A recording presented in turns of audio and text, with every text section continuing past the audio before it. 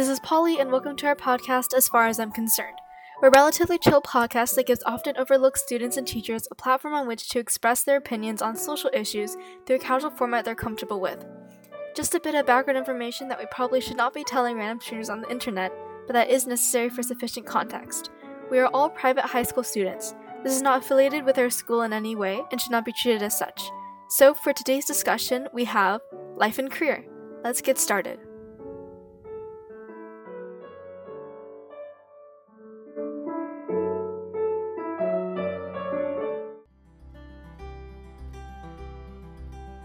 So to kick off this segment, we would like to talk about your dream life. What would your dream life be like, and do you think this is realistic, and why is it realistic, and why isn't it realistic? Okay, well, the dream life is, I guess, to have enough passive income to be the definition of rich and just be able to travel the world buying anything and doing anything. And it's possible. It may not be realistic because the odds of something like that actually happening are pretty, not very high, but I do think that I should be able to do something at least close to that. I don't really have a concrete idea of a dream life.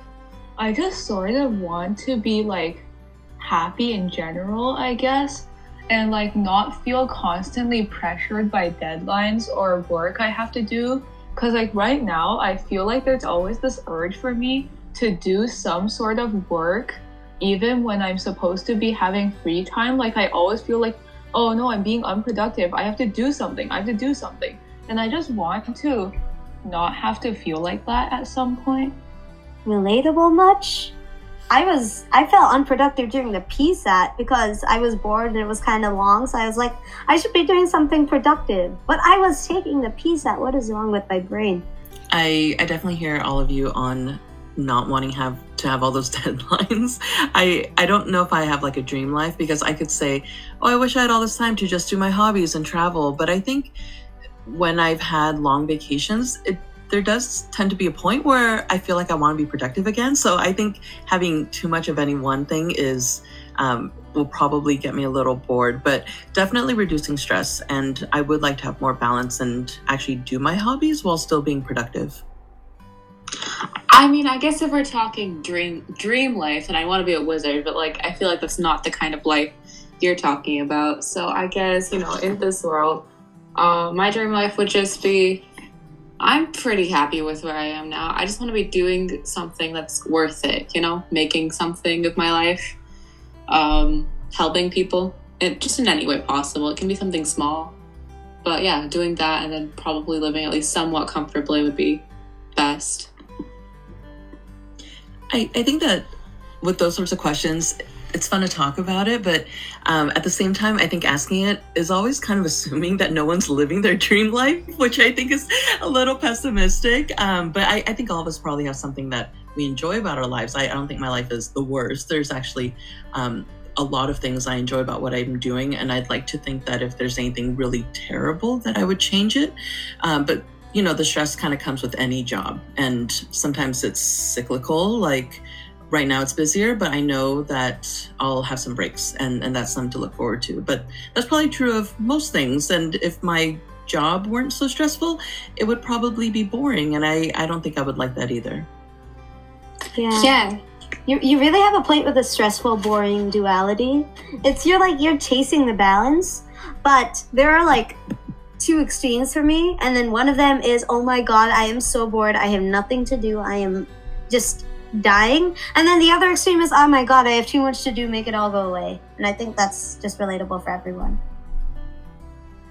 Yeah, I feel in general, my life or my personality is the kind of thing where I'm always at one extreme or the other, which on an unrelated note is why I can't take care of plants well, but we're not talking about that right now. So yeah, when I'm stressed, I'm really stressed and miserable. And then when I have nothing to do, I start getting anxiety because there always feels like there's something I need to be doing right now. Yeah, I think our attitude towards our life can sometimes change as we grow up and as we are in different phases of our life, or even different times of the day. even like different days of the week. Like probably on Mondays, most of us probably think our life isn't that great. But if it's like a Friday, then you probably are like, feel much better than you would on a Monday, most likely.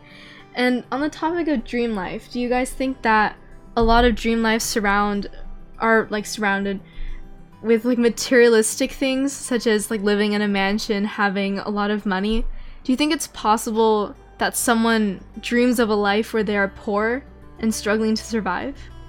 I mentioned being rich. This feels strangely targeted since no one else mentioned that.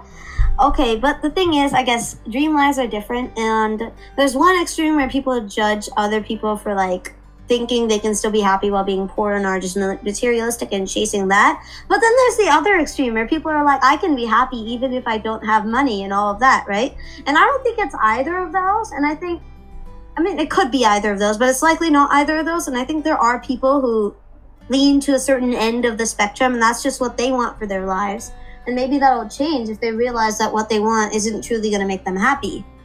It's very subjective, I think, but it has a lot to do with like your current living conditions, because I feel like everyone wants what they don't have right now, and it's very subjective to say whether what they want is like truly better or worse than their current situation.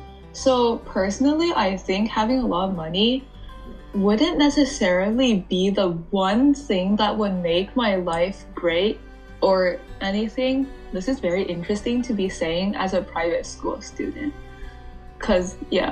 but like having a big house and all of that, that's not the only thing that's necessary to make your life happy. Like sure, it could, improve your quality of life to some extent for some people, but in my opinion, at least for me, that wouldn't be all I want.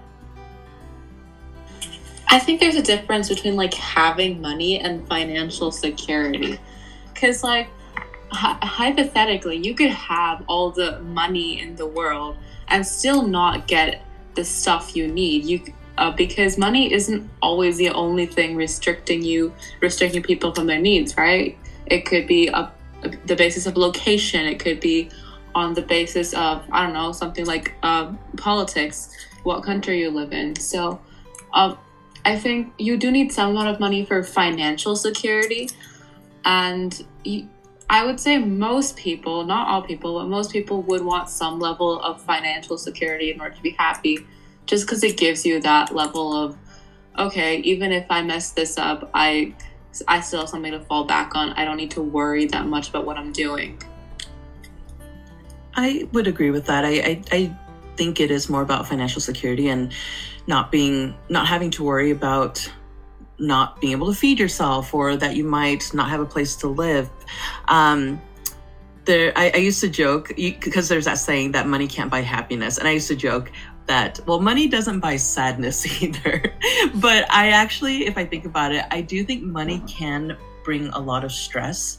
And there's studies done on like actually how much money do people need, because we know that there are other places that the whole country isn't technically poverty, but obviously people find ways to have happiness.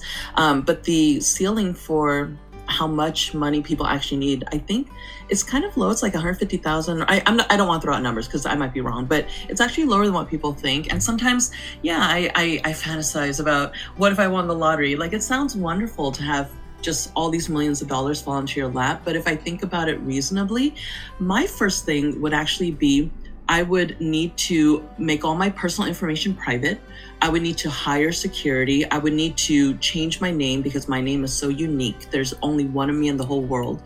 Like, I would have to do all these things because there's also these horror stories about people who end up getting a lot of money and then they end up getting targeted, or random relatives come out and they want they want something from you. And I think there's a lot of questioning then about who's actually a real friend. And so I think there can be a lot of stress in either direction. So for me, it seems like that balance of having some financial security, and you can have that without having a lot of money, but being able to care for yourself and for your family is probably the most important thing. And then after that, it's making better choices, I guess, about what hobbies and entertainment you have, because that's where a lot of the money goes into. Yeah, there's that always that thing where it's like, I don't know if you guys have ever experienced it, but like when you're paranoid in the middle of the night, and this happened to me a lot, like when I was little, I'd be paranoid in the middle of the night that something was going to happen, and then I'd just rationalize out of it, like, why would anything happen to you? It's not even like there's anything about you that would make you a target for anything like that, right? I guess it doesn't happen to rich people as much as famous people. But then again, if you are rich, there's a way to get famous through that. And there's that. And then there's another thing that I think you said that I wanted to address, and that was like the idea of financial security and kind of just like winning the lottery. I think people who win the lottery don't usually stay rich. And the reason for that, I think, is I've read a lot about like how people who are rich got rich. And it's mostly through passive income, which I mentioned. And that's kind of like where you have a constant money cycle. A lot of people, it's a whole asset thing, but people who are rich probably knew how to get rich and they know how to stay rich. So that's like a whole different mindset almost. It's a different form of thinking, and they're probably prepared for like everything that comes with that. While people who are just looking for financial security may think of it differently than the people who are rich actually do. I think you're absolutely right with that, because the people who are spending money to buy lotto tickets probably are not. I mean, I don't want to go too far off track, but yeah, the lotto isn't for people who spend money sensibly, right? That's why sometimes it's referred to as the poor people tax, because the people who tend to spend a lot of money on it may not be so mindful. But going back to the idea of happiness, something else that I try to do is practice gratitude. And I know it sounds very hippy-dippy, but there's actually been studies done on this, that being able to express gratitude and appreciate people and what you have and everything does lead to more happiness. Because then if you don't do that, it doesn't matter what you have. If you're not thankful for what you have, you're always going to want more. And that's where a lot of unhappiness, I think, comes from, is when you don't feel like you have control over your life and there's always something you want or need. Yeah, on the topic of like not having, you feel like you're kind of lacking in life, I feel like most people have like this need to kind of always imagine a better life than what they currently have, almost like they always have the need to want more. So do you sometimes think that thinking about your dream life as in a life that you're not currently living is a positive thing to do, or can it make you feel more disappointed with your current life? Does it encourage you to strive to achieve that life, or does it make you feel more disappointed? Well, for me personally, it's actually interesting because my dreams are my goals for life, and I'm kind of right now figuring out the way to kind of get where I want to go. So mostly it's just motivation for me, because I'm like, I want to get there, I'm going to get there, I'm going to do it. And I have to say, I'm usually pretty confident in my abilities to get where I want to go. So it's almost solely motivation. But in times where I suddenly get hit by a little bit of self-doubt, it might be a little bit tough to be like, I want this, but what if I don't get it? What if I die without achieving this? In those specific cases, it hurts a little bit, but those are super rare, at least for me. Might be different for others who have self-doubt more or like think differently. Yeah, I guess for me, it's like a lot of my dream life, I guess, would be more about taking care of the people I have in my life. And since people are just such a subjective topic, I would say thinking about my dream life can make things a bit harder sometimes, since, you know, what the people you have in your mind aren't going to be the people that are actually around you.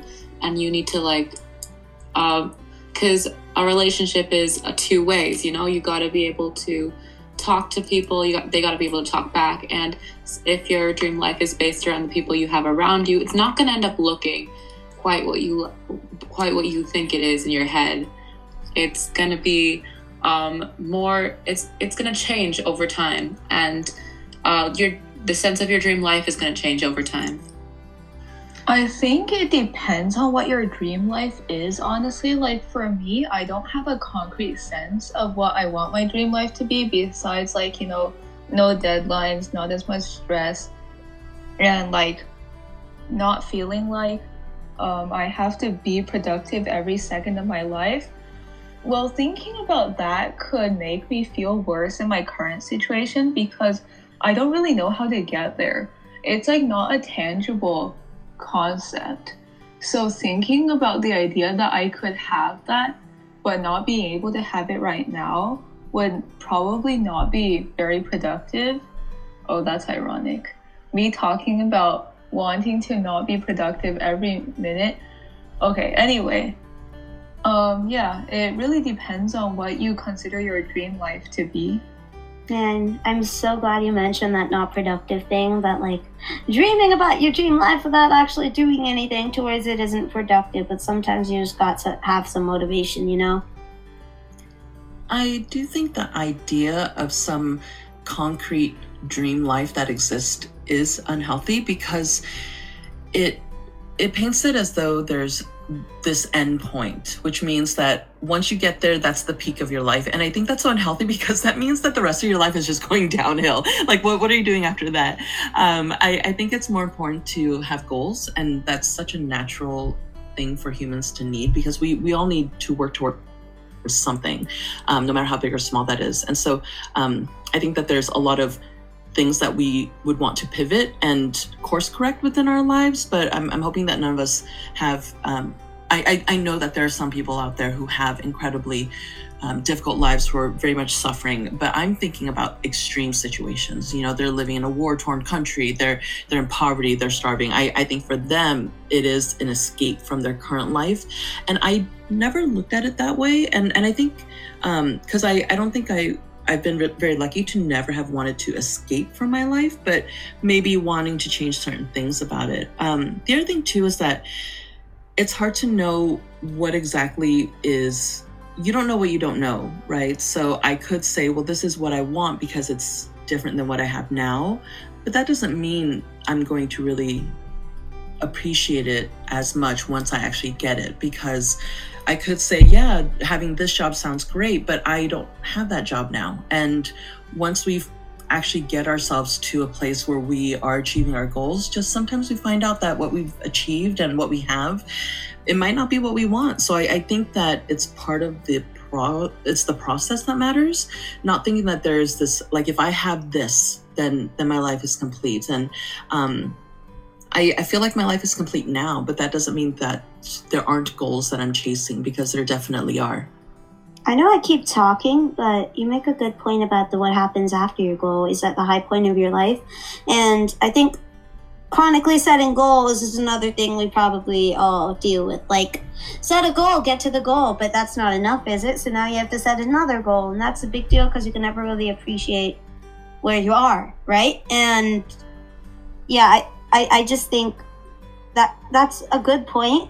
And for me, the goal is kind of just feed my ambition in a way, but I guess the real goal, when we're all probably going to be happy, is after achieving all those goals, finally like realizing that you're never going to be happy if you keep chasing them, which is hard, but like that's actually another thing I've been thinking about. Like, college admissions are a big deal, like when you're in high school and you're probably thinking about them a lot, but then I've always thought like, oh, I'll be super relieved after I just finally get into a college and figure it out. But then after that, there's going to be like internship admissions and job admissions and then work stuff that I need to turn in, and maybe the next job and climbing the corporate ladder. And it's never going to end. So like this entire way of thinking is unhealthy, and you kind of need to snap out of it. I think I want to politely disagree with one thing you said.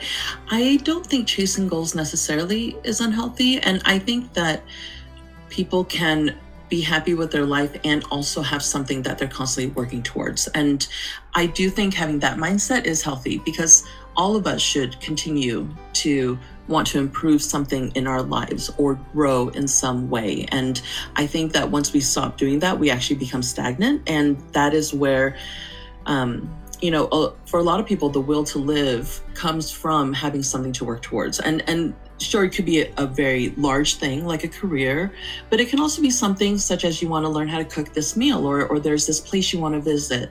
I do think it's healthy to have those sorts of goals, but that doesn't mean that you can't be happy with what you have. It just means that you recognize that there are other things out there to explore.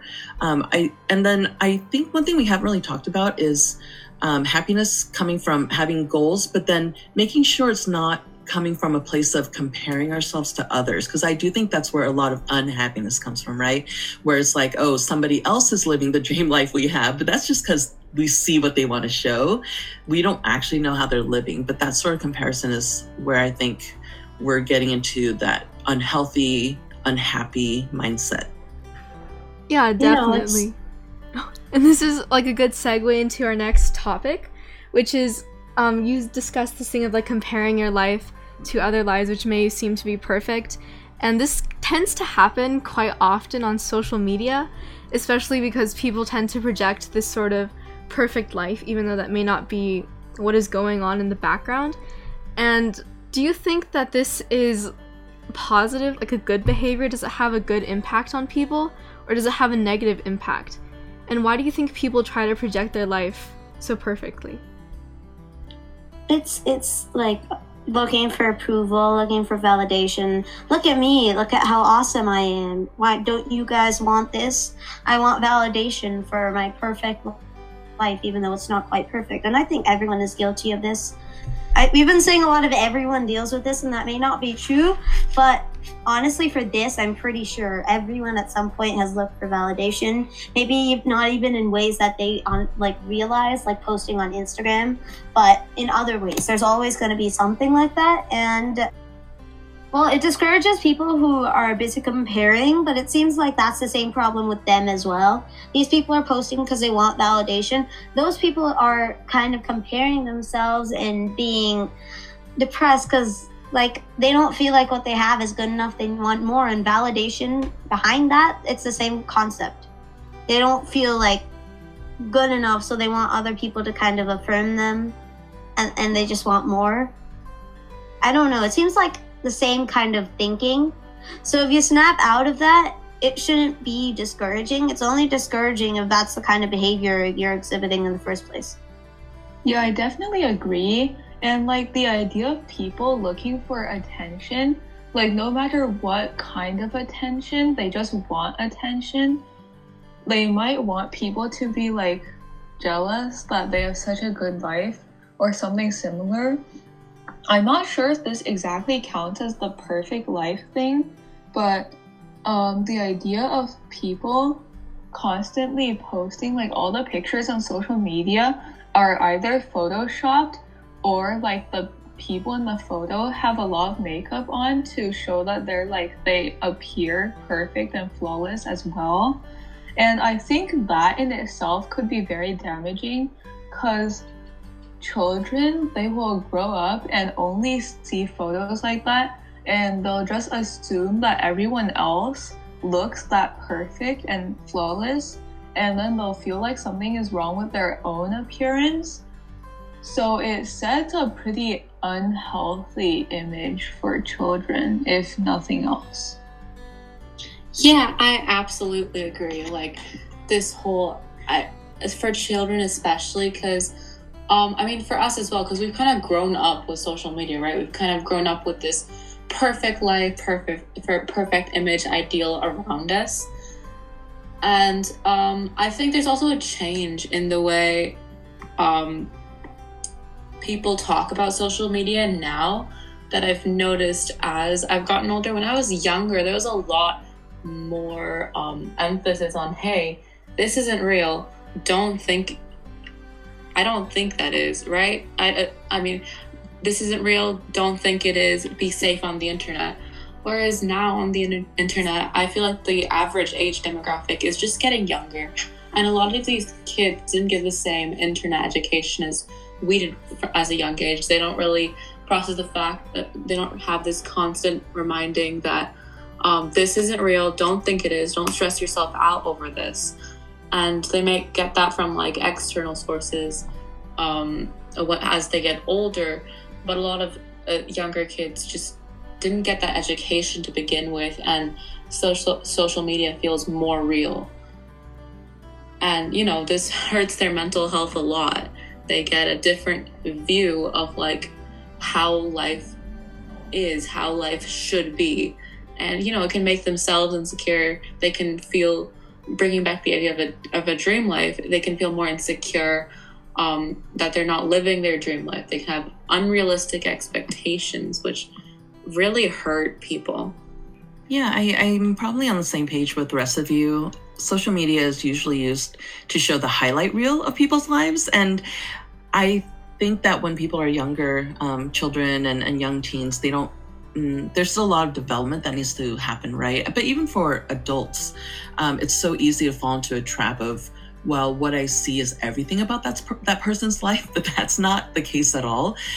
It's kind of in human nature to not really share a lot of the mundane. Like, think about what we see in the news and what people post on social media.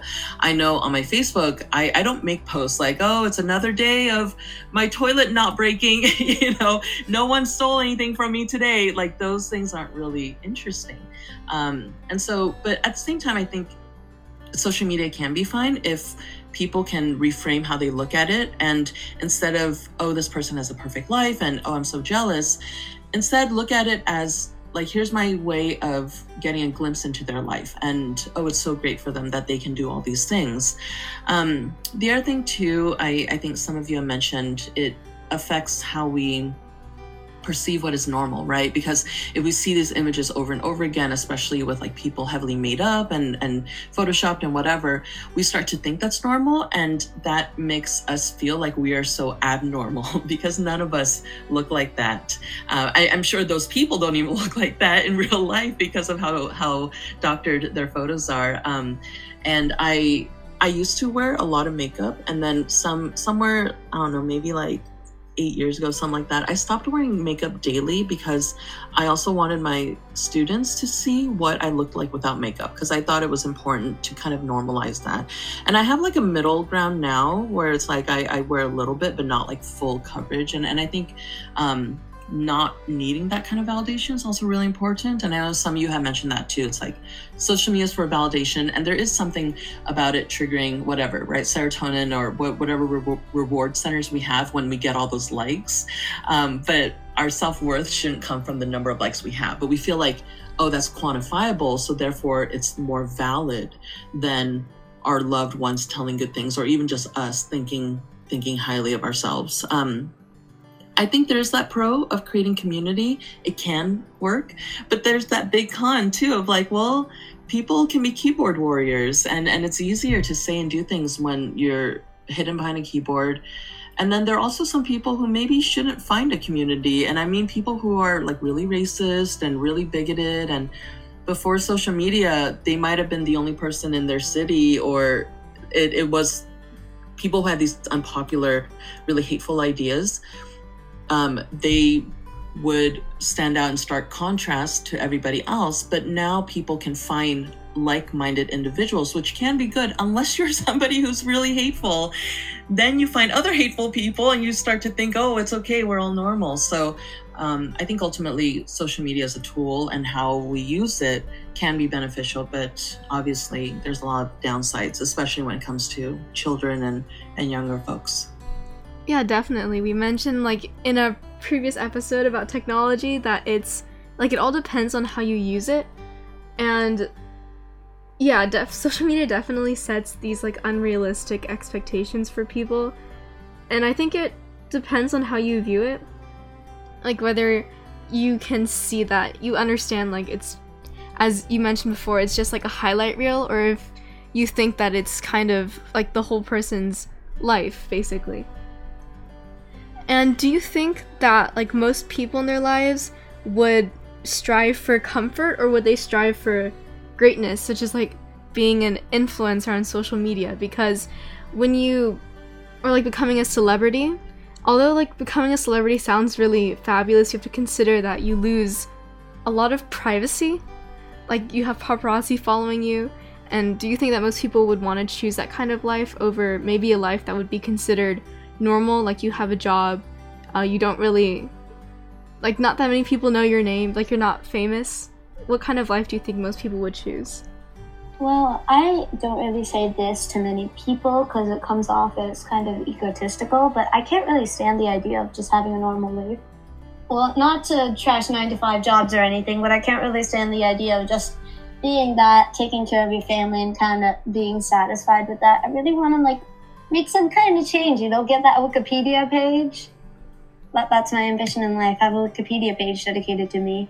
But really, though, I want to do something like noteworthy and stand out. That might be just me, though. I don't know. I go to a private school, right? We all do. And from what I've seen, most people there basically agree with me. But that just might be the environment we're raised in or the type of people I interact with. So I don't know. It could be both. I guess it depends on the person. So I think it's definitely very subjective. As for being a celebrity, I think we covered this in the music section already, but like the idea of celebrities basically not being able to have a personal life anymore because of all the fans and all the attention they get, and them sort of being forced to keep up a persona at all times. Personally, I don't think it's worth it. As for greatness, it depends on what kind of greatness you're talking about. But being a celebrity or something similar, I would definitely not choose that. I would choose like a normal life over that anytime. But like, I don't know, stuff like the Nobel Prize, that would be different. When it comes to the idea of greatness, I think it's that this is a tough pill to swallow kind of fact. The reality is that the vast majority of people are going to be average. And that sounds so distasteful to so many people. And I think especially for people who have some sort of privilege in their lives. And I think that probably applies to all of us here. Privilege in the sense, not necessarily that our lives have been easy, but in that we haven't had to really struggle to have food or shelter, all the basic necessities. But when we look at greatness, right, being famous and being that one person who did this, I think a lot of that comes from the protagonist mentality. Think about all the stories we read and all that, right? It's all about the protagonist, what they do, their call to adventure, that sort of thing. I think that it is still possible to have greatness depending on how big you want to conceive your world to be. So for example, if you're thinking about being great in the United States or internationally, that's when we're talking about, discovering something new, getting the Nobel Peace Prize and all of that. But I think it's also important to consider how much impact you have around those, you have to those around you, and that you could be great within a smaller community, and that is still important. And so I'm sure that, even now, occasionally I'll fantasize like, oh, what if I were president of the United States? Like, that would be so wonderful. First Asian American female. But that sort of stuff comes with a lot of stress and a lot of responsibilities. I'm going to lose a lot of privacy as an individual. And that is something I really value. There's also a lot of things we don't see about people who have those lives. And I think we are at a point where people are sharing that stuff more, right? Famous people who share mental health issues. And some of the stuff that they go through is really scary. Getting stalked, having all these people hate you who don't even know you. There's that other side too of having people love you, but also sometimes that turns into scary things as well. So I think it's important to scale up and down what is considered to be great and think about impact as being important, no matter how big or small the impact is. I think that if I could impact one student, that is also important. And it is important just like if I were to impact, national policy. That's obviously a much bigger impact, but is one better than the other? Not really, because maybe that one child really needed somebody. And I think that's something I've had to think about and reconcile as I've gotten older, is where do I want my impact? And is having this huge thing where people really know me, is that something I really want? And maybe not, because that sounds a little scary to me. I would rather be able to keep as much of my privacy as possible. Something to be said about like anonymous greatness, you know, like a greatness where you're not known for, or you aren't known, but the things you do are known. And I think for a lot of people that would be the ideal existence rather than them being known, because it avoids a lot of the potential mental health negative effects, right? Being stalked, having this sort of constant pressure, this constant focus on you. And I'm sure there's also pressure about doing more things, helping more people, but it would be, but the pressure isn't on you, it's kind of on your organization or the things you do.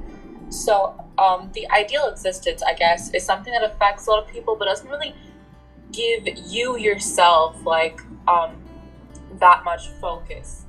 Your merits are known, the things you do are known, but you yourself aren't faced with the same scrutiny that a lot of celebrities are.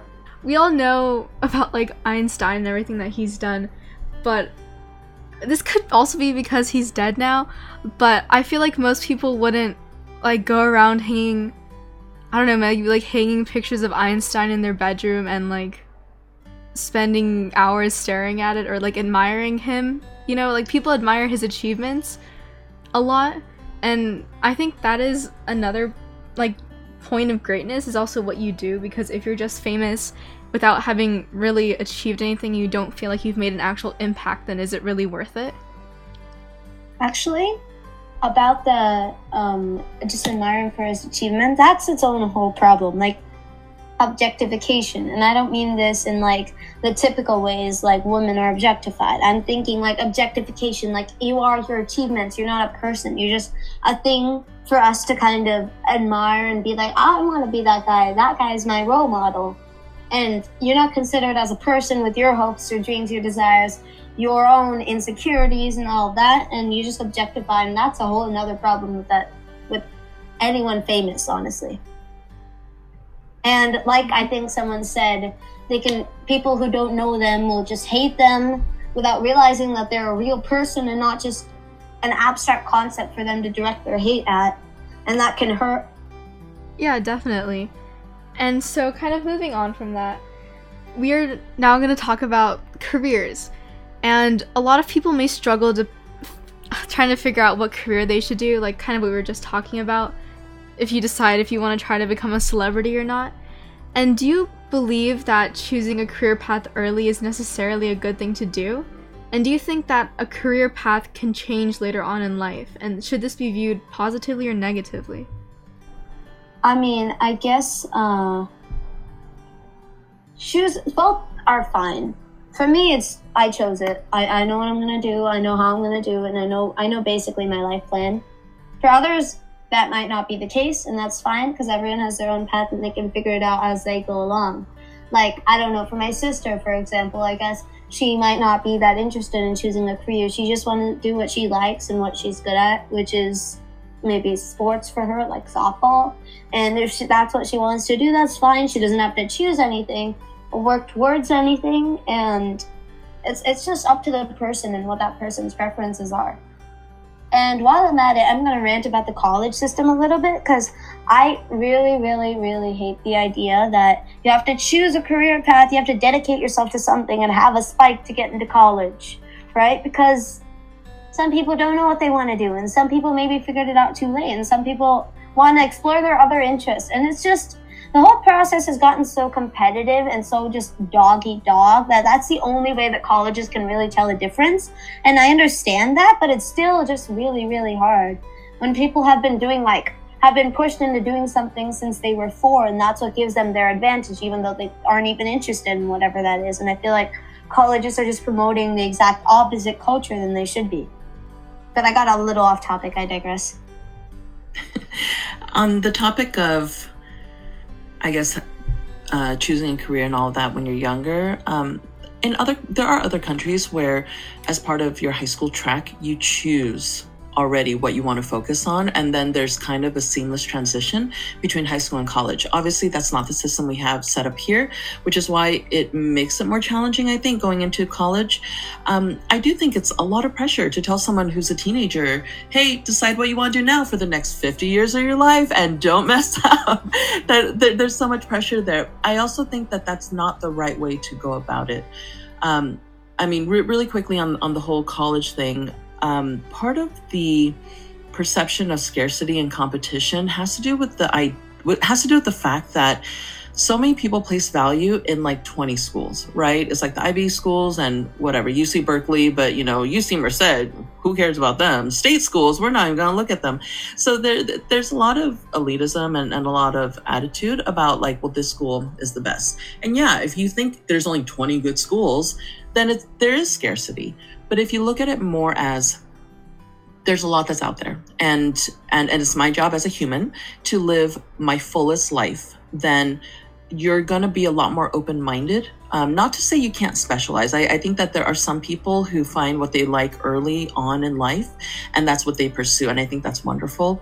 But there are also plenty of people, and I was one of those people. I liked a lot of things, and I had a really hard time choosing what I wanted to study and wanted to do, because I felt like if I chose one thing, I would be slamming shut all the other doors.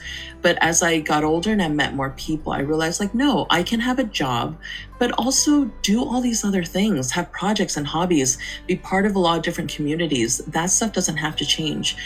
Also, careers do change. Our lives most likely aren't going to be linear. And for some people it is, and that's wonderful. And but if it's not, that's also not a problem. I think that there are statistics out about, the average adult changes their life or changes their career like 4 times in their life or something like that. I've changed my job multiple times, but kind of still within education. And I think that's all very normal. But there are other jobs and other career aspirations. I feel like, if I wanted to, I could definitely pivot, but it would be really, really hard. But my husband made a big career change in his 30s, and that was difficult, but doable.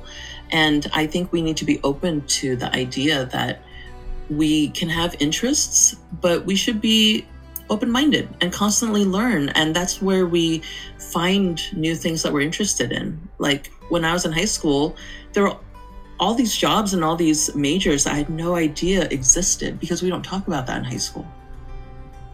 I guess I might as well talk about that whole college issue. I guess for me, it's probably, for us in a private school in general, that's a big deal. And there are also like specific careers. Like, for example, I'm thinking I'm going to go into consulting after undergrad, and they recruit from like specific schools. UC Berkeley, not UC Merced, for example. They recruit from certain schools, certain good schools, and then basically no one from the other schools. If you're in one of those schools, it's going to be almost impossible for you to get a job like that, because you have to go put yourself in front of those recruiters. So that's its whole issue. And it's like you get opportunities that you're not going to get in other places. And I guess that's a matter of the school system and making that more fair. But it's just, tough to when you've been thinking this way for your whole life, and when everything you see around you confirms it, it's kind of tough to believe that other schools, state schools, are just as good as, well, they're not just as good, but state schools are fine and will lead you to where you want to go. Yeah, and it's also something to be said about this being a sort of dated system. This is the same as the system it was 50 years ago, when information was just a lot more scarce. It was harder to learn. It was harder to pick up new skills, just because, information was expensive. You didn't have so much to do, so much to learn at your fingertips. And now I think your education, a lot of the prestige that comes from Ivy schools goes beyond just the education you get. It's also the merit that comes with it. But for a lot of us, for learning smaller skills or skills that aren't quite as learning intensive, you can learn things online just as well as you can learn them in a lot of these greater schools. Or there's a system of doing your general education in community colleges before you go to Ivy Leagues, because you because for either expense reasons or because it's closer to home. And that shouldn't be looked down on either, right? Because you can get a fine education. You just won't get the same merit that you'll get from Ivy Leagues. And I think it's also important to recognize that all jobs have value. they may not be suitable for you personally, but you can't have a society that's completely made up of scientists. Who's going to do the cooking? Who's going to do the farming? Who's going to repair stuff when things break? And for me, I primarily went to public school. I went to private school for like a year. And then I did go to a Cal State school. And I think my education was wonderful. There are still plenty of like connections that I have. I look back on my experiences, but that's also, keep in mind, I didn't just go to my classes. I was incredibly involved. I did a lot of things with networking and with leadership. I was involved with local politics. And so it is much more than just where you go. It's what do you do with the opportunities you have? And it's important to remember that somebody who goes to an Ivy League isn't naturally a smarter person, and it doesn't mean they're naturally of more value or that they can benefit society better. I don't feel like I'm deprived or that I've had less of a life because I didn't have, an Ivy League name attached to my degree. But I also was born the person I was born. I was somebody who enjoyed learning, and I think that is a common thing I've noticed in people who are successful. It's not about natural talent. Sorry. It's not about natural talent. It's not about, having big name stuff. It's more about hard work. And it's more about, are you going in with curiosity and trying to learn and trying to be better? Because somebody who doesn't have that attitude, even if they have all the opportunities thrown at them, they're not going to do anything with it. I think it's important for us to still value the big variety of jobs that are out there that, for instance, if you care about money, then go to a vocational school. You can get a 6-figure salary if you do HVAC or you do anything mechanical, right? But again, that might not be for you, but we can't devalue these sorts of experiences. There's no ideal experience. It's just what is good for you. Yeah, definitely. People are going to spend such a large majority of their life doing whatever job they're doing that it would be really unfortunate if someone was stuck in a job that they didn't enjoy. Like, imagine waking up every day, having to go to a job and doing something that you didn't like the entire day, and then having to do that again the next day for weeks, for years without end. And yeah, it can be really hard to decide your career, but I think it's definitely feasible to want to change your career because people go through so many changes in life that it's almost impossible, I would say, that your interests are going to be entirely the same now as they will be in 20 years. So talking about career, how do you think is the best way, or what do you think is the best way to balance your work life with your social life? And what is the perfect balance? And will there ever really be a perfect balance? Well, during quarantine, I learned the hard way that working for 6 months straight without seeing people other than my family in person will make me explode and be very irritable and other stuff like that. Plus, just getting hyper anytime I saw anyone or interacting with anyone, which happened a lot. It was not fun. And yeah, there was that whole thing. So as a private school student, this is a very strange question to answer because I virtually do not have a social life. But, it is important to maintain a work and social life balance, as much as it's possible to do that. In my current case, I don't really think it's very possible, but it would be ideal. That said, in general, most people, in this society in particular, are at an extreme where they have to work long hours and don't really have much time to spend with their friends. And it's kind of a general societal problem. And I'm gonna go off topic with this a little bit, but sometimes people say, oh, it's because of phones and technology that people are growing more apart, but it's not really. I think the lack of work-life balance has more to do with it than technology, if anything. I was gonna say, for the social life, it also ends up being kind of who you prioritize as well, because there are points where you have to choose between talking to your family or talking to your friends, and that's not a great decision. That's not a decision you want to have to make. And it's either of those. And let's say, like, between talking to your family, talking to your friends, and working, you have to pick 2 out of the 3. So I feel like for a lot of people, family and work becomes the priority, but you also need to, like, relax sometimes in order to just keep up your mental health, right? Regarding work-life balance, there was one piece of really great advice I got was to think about work-life balance in the long term, not necessarily that every single moment of your life you're gonna have work-life balance, but that maybe right now your life is more focused on work because you're going to take a longer vacation later on. And this is something that I think about because, and I hate that this is something that women get asked a lot more than men do, but like if I want to have children, right? What am I going to do with my career? Where's that balance? But the balance is not going to be in every moment. If I have a child, like I'm going to be a really good mom, and I'm going to be a really good employee, and I'm going to be a really good friend.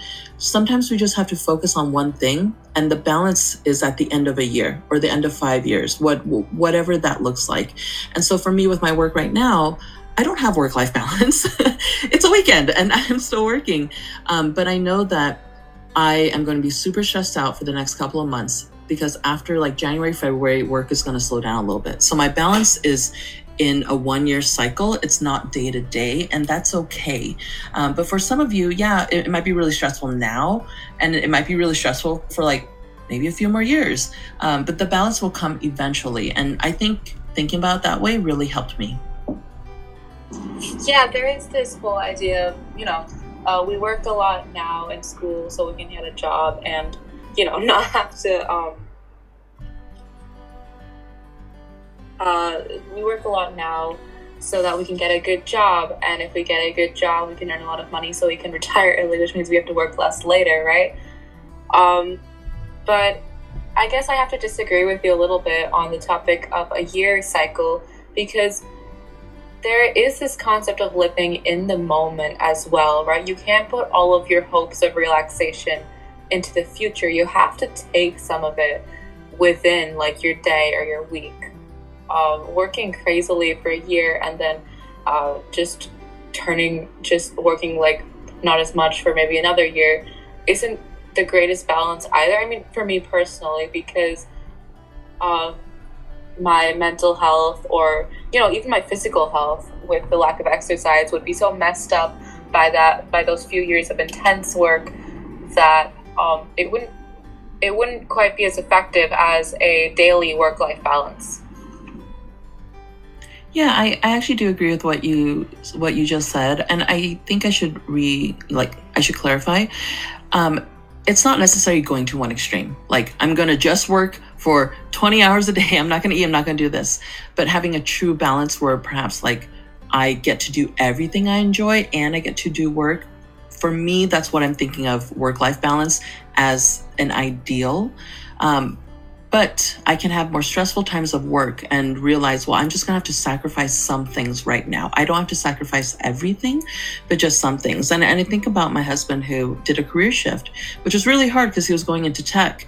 But it took about 3 years before he, that's with education and trying different jobs and all stuff. It took about 3 years before he had a steady employment. And so in that was a conversation we had to have, like, what are we going to do during that time? So the balance comes later. But I do agree. It is not healthy to completely be a slave to your job. I think you have to have some of the other things, but maybe just not as much as you want to have. On that note, I also think that the thing Beach said about like working straight for 1 year, that is going to cause a lot of stress. That's going to mess up everything for you. Like, I assume we all want to live, right? So just working straight for 1 year without like any breaks peppered in is going to be really tough on both your mental and your physical health. So it's probably not the best. But I do think that for work-life balance, it's just important to find downtime occasionally, like maybe once a month is the sweet spot. It depends on the person, actually. Maybe for some people, once a year, once a day, all of that. So now to conclude this episode, we're going to have kind of an advice column from Miss Fong to some of the students at our school. and just students in general, to anyone who's listening. So, what's some of your general advice for our future in terms of both work and well-being? Oh boy, no pressure. So, one quote that I live by a lot of different quotes. One quote though that really matters to me that I try to remember is, don't let let's try again. Cut. One quote I live by that I think it's important for everybody, students and adults, to think about is, don't let perfect be the enemy of the good. Sometimes we don't put a lot of value in what we've done, or we get so caught up in negativity, or we spend a lot of time doing this one thing because we're trying to make it perfect, or we have this idealized version of what things should be, when the reality is that we should constantly be working towards something. It's all about the process. The other thing that I think is important for, as general advice, is to be a lifelong learner and to be curious. And it's important to be curious about a lot of things, about not just the field that you're in, but be curious about other people, be curious about things that you know nothing about. We all, I think for a lot of us, we want to be interesting people, but I've noticed that the most interesting people are the ones who are interested. And if you are interested in a lot of things and in ideas and in others, you will automatically become interesting. The other thing too is to realize that all things are temporary. And I know that can sound very depressing in some ways, but it's more intended to be uplifting. That these moments that are painful, that because you're stressed out, or even if you're, let's say you're working out, right? That's something painful too. But pain and struggle, these are all temporary. And for us to keep that in mind, that there is going to be a change in our lives at some point. So even thinking, if you all think back to middle school, I'm sure that there were things for you in 7th grade. It seemed like the end of the world because it was for you at that time. But for you being older now, looking back on it, you're like, oh, it's like nothing now. And think about 5 years from now, your high school life will be a memory. But because things are temporary, that also makes us appreciate things a lot more, realizing that it may not linger. That makes us appreciate the people we have, the friendships we have when we travel, when we get to have these experiences, because they're not going to last. The hope is that it is something you're going to appreciate more. I also would encourage our students specifically, because it is a private school with a lot of students who are Asian and Indian and whose families come from certain cultural values and may put certain pressures on the students. I would encourage you to continue finding out who you are, and as much as you can, continue to explore and go beyond as much as you can these pressures that are put on you. I think that if you're constantly trying to live up to other people's expectations, your life will be really unhappy. And it's important instead to be helpful and contribute and explore and find happiness on your own, not just what you're being told has value. Yeah, and kind of along the lines of that as well, what do you think is like a common mistake or misconception that you see that many students make about their future career or their future work life? Yeah, so one is when making choices as a student in middle school and high school and choosing things because you think it sounds impressive, because, oh, it's from Stanford, or is this prestigious? That's actually not helpful. And that has to do with perceived value, which I think is really indicative of our community.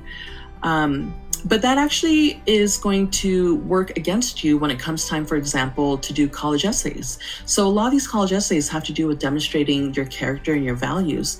But if you think about it, if all you've done your middle school and high school years is do what other people have told you to do, or why did you do this? I did this because it has a big name. That says nothing about your character or your values, besides the fact that maybe you're a little materialistic or superficial, right? Which is not a very flattering perspective. But you're gonna have such a hard time then when it comes to these essays and interviews where people are trying to figure out, well, who are you? And if you've lived your life just being somebody who did what somebody else told you to do, and I'm not saying completely be a rebel. I think that there's a lot of importance in having rules and boundaries, but explore and don't buy into the big name stuff. You know, there is a lot of benefit with capitalism, but there's also a downside, and it's that we, you know, when we look at these Ivies and everything, they're still a business. They're in the business of education, but they're also in the business of just literally getting a lot of money. So try not to get sucked into that. Yeah, and on the page of kind of like college and college admission, what is some, I know college admission is such a like detailed and complex area to talk about, but what are some of your kind of general recommendations on applying to college? And even beyond that, what can we expect going into college?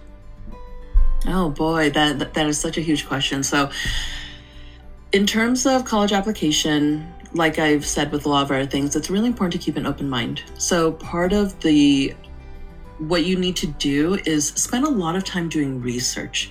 And there's a lot of tools that we give to our students. So SCORE is a really, really great tool to utilize. So use the search tool, explore lots of different schools. Think about more than just the brand name, but where is the school located? Who are the faculty members? What is the campus culture? What kind of person do you want to be? Because you're going to be more than a degree, right? So think about who would you like to become, and find a place that suits you. And if it is not necessarily a quote unquote Ivy or a big name thing, that's also okay. And then what was the second part that you had asked? Oh, just in general, like what can students expect going into college in terms of life and just responsibilities in general? Yeah. I mean, college is this big world that I think for a lot of our students, it is going to be a huge, huge culture shock. There are certain things that are in high school, like even in our school. So for example, you may have a lot of teachers who are unwilling to share their political perspective, or they don't tell you their age, or that sort of stuff. There's a lot of protecting students in some ways, but you are not necessarily going to get that in college.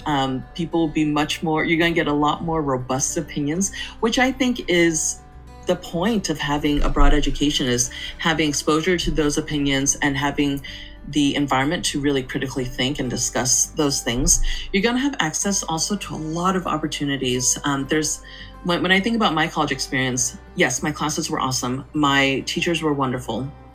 But the places where I really grew and got really amazing memories were from all the extracurricular stuff. And open yourself up to that. Be an involved student, because that's going to make your life rich and fulfilling. Do the leadership camps. Go and present at these national conferences. Go to this place, and maybe you're only going to this event because they have free pizza, but you should go. College is a time for people to redefine themselves, and it should be a time that you really explore, because now you're a legal adult, and maybe in middle school and high school you're under a lot of pressure and under a lot of expectations, but as you become an adult you have to learn how to self-manage a lot more. So that's exciting, but I think that's also the part that a lot of people are unprepared for, is how to be an independent adult. So I know we talked about greatness and everything, and while those might be goals for some people, I think everybody's goal should be to be an independent adult. Can you take care of yourself? And that is a very complicated thing to do, but it's important to start that early. So, if you can cook and all that stuff, learn how to take care of your bills, learn how to take care of a house. But in college, that's also a really good time to practice that. It's also a good time to learn to interact with a lot of different people. Think about who you want to surround yourself by. It's going to likely be a larger environment, so you're going to find more people who share more values with you and more interests with you. So definitely try things out. Know what the resources are. So typically there's like a health center. There's all these services on campus that people don't utilize. You absolutely 100%. If I could tell everybody to do one thing, I'll be like, use the health services, use all that stuff, because outside of university, you're gonna have to pay for that on your own. and it's going to be part of your job or whatever. But those school services are so underutilized. So go to counselors, go do this, go do that. And yeah, make the most of it by broadening your horizons when you're actually there. Yeah, and with that last bit of advice, that concludes the end of our advice section. And I think that we've all hopefully learned a bit from this and kind of know what to do now that we go into college, because college is kind of like this huge step in our lives. And so yeah, thank you for your advice. Thank you all for having me, and keep learning. My advice is not the end all be all either. I mean, honestly, like, I'm a grown adult, but I'm also still learning, and sometimes I don't feel like an adult. I'm convinced that most adults are just pretending to be an adult. There's no switch that turns on that tells you, like, okay, now you know what to do. It doesn't work that way. There are definitely times I look around and I'm like, oh no, I'm the one in charge. How did this happen? So just keep that in mind. Everyone is struggling, everyone is learning, and that's okay. Yeah, and with that concludes the end of our episode. So thank you so much to our interviewees for attending and being interviewed by us. Yeah, so we'll see you in our next episode. Thank you, guys. Bye. Thank you. Goodbye. Thank Bye. you.